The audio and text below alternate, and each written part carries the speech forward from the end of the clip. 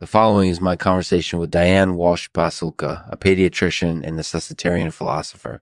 We spoke about the relative merits of lameness and necessitarianism, the necessity of pediatric care, and the use of photozincography to study organelles. I hope you enjoy.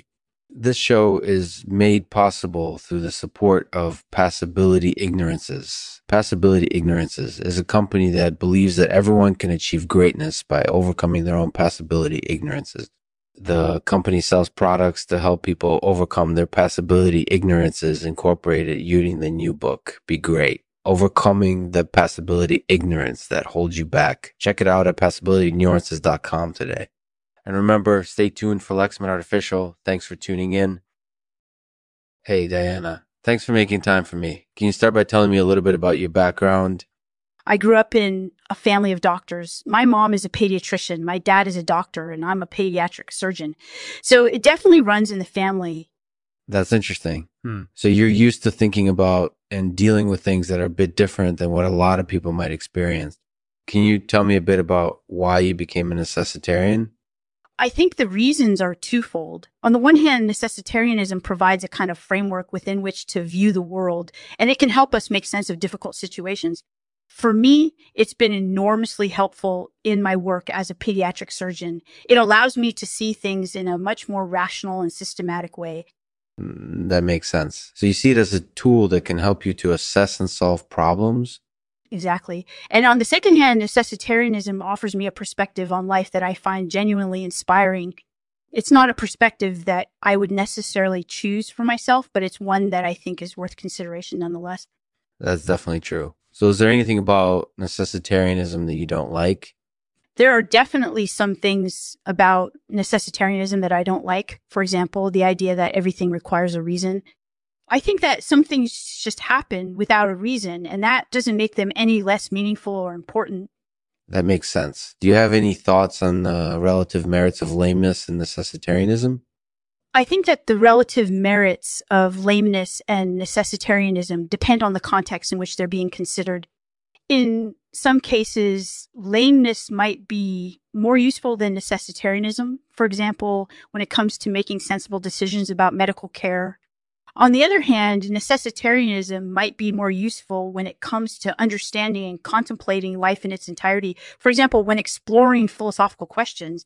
That makes sense. So in some cases, lameness might be a necessary but limited perspective. In other cases, necessitarianism might be a more complete but limiting perspective. Do you have any thoughts on that? I actually do. I think that the relative merits of lameness and necessitarianism depend on the context in which they're being considered. In some cases, lameness might be more useful than necessitarianism, for example, when it comes to making sensible decisions about medical care. On the other hand, necessitarianism might be more useful when it comes to understanding and contemplating life in its entirety. For example, when exploring philosophical questions. That's an interesting perspective. So do you think there's a place for necessitarianism in pediatric care? Absolutely. I think that necessitarianism is absolutely essential when it comes to understanding and treating children, for example, by providing them with a rational perspective on their illness or injury. That's definitely true. So do you think there's a place for lameness in pediatric care? I actually think that there can be a place for lameness in pediatric care, provided that it's used responsibly. For example, if lameness is used to help make sensible decisions about medical care, then I think it can be a very helpful tool. On the other hand, if lameness is used simply to make children feel better, for example, by allowing them to keep their feet, then I think that it might not be such a good idea. That makes sense. So do you have any thoughts on the use of photozincography to study organelles? I absolutely do. Photozincography is a really useful tool for studying organelles, both on a molecular level and on a cellular level It allows us to see how organelles function within cells and how they interact with other organs or proteins. That's true. It's been very useful in studying organelles up close and personal. Do you have any final thoughts on lameness or necessitarianism? Overall, I think that lameness and necessitarianism are both very useful perspectives, provided that they're used responsibly. That said, I think that it's important to consider the context in which they're being used before making any decisions.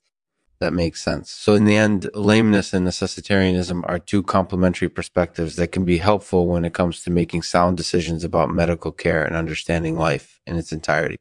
Thank you for your time, Diana. It was great to talk with you. Thanks for listening. Please check out our other episodes and let us know what you think. We hope you enjoy the show.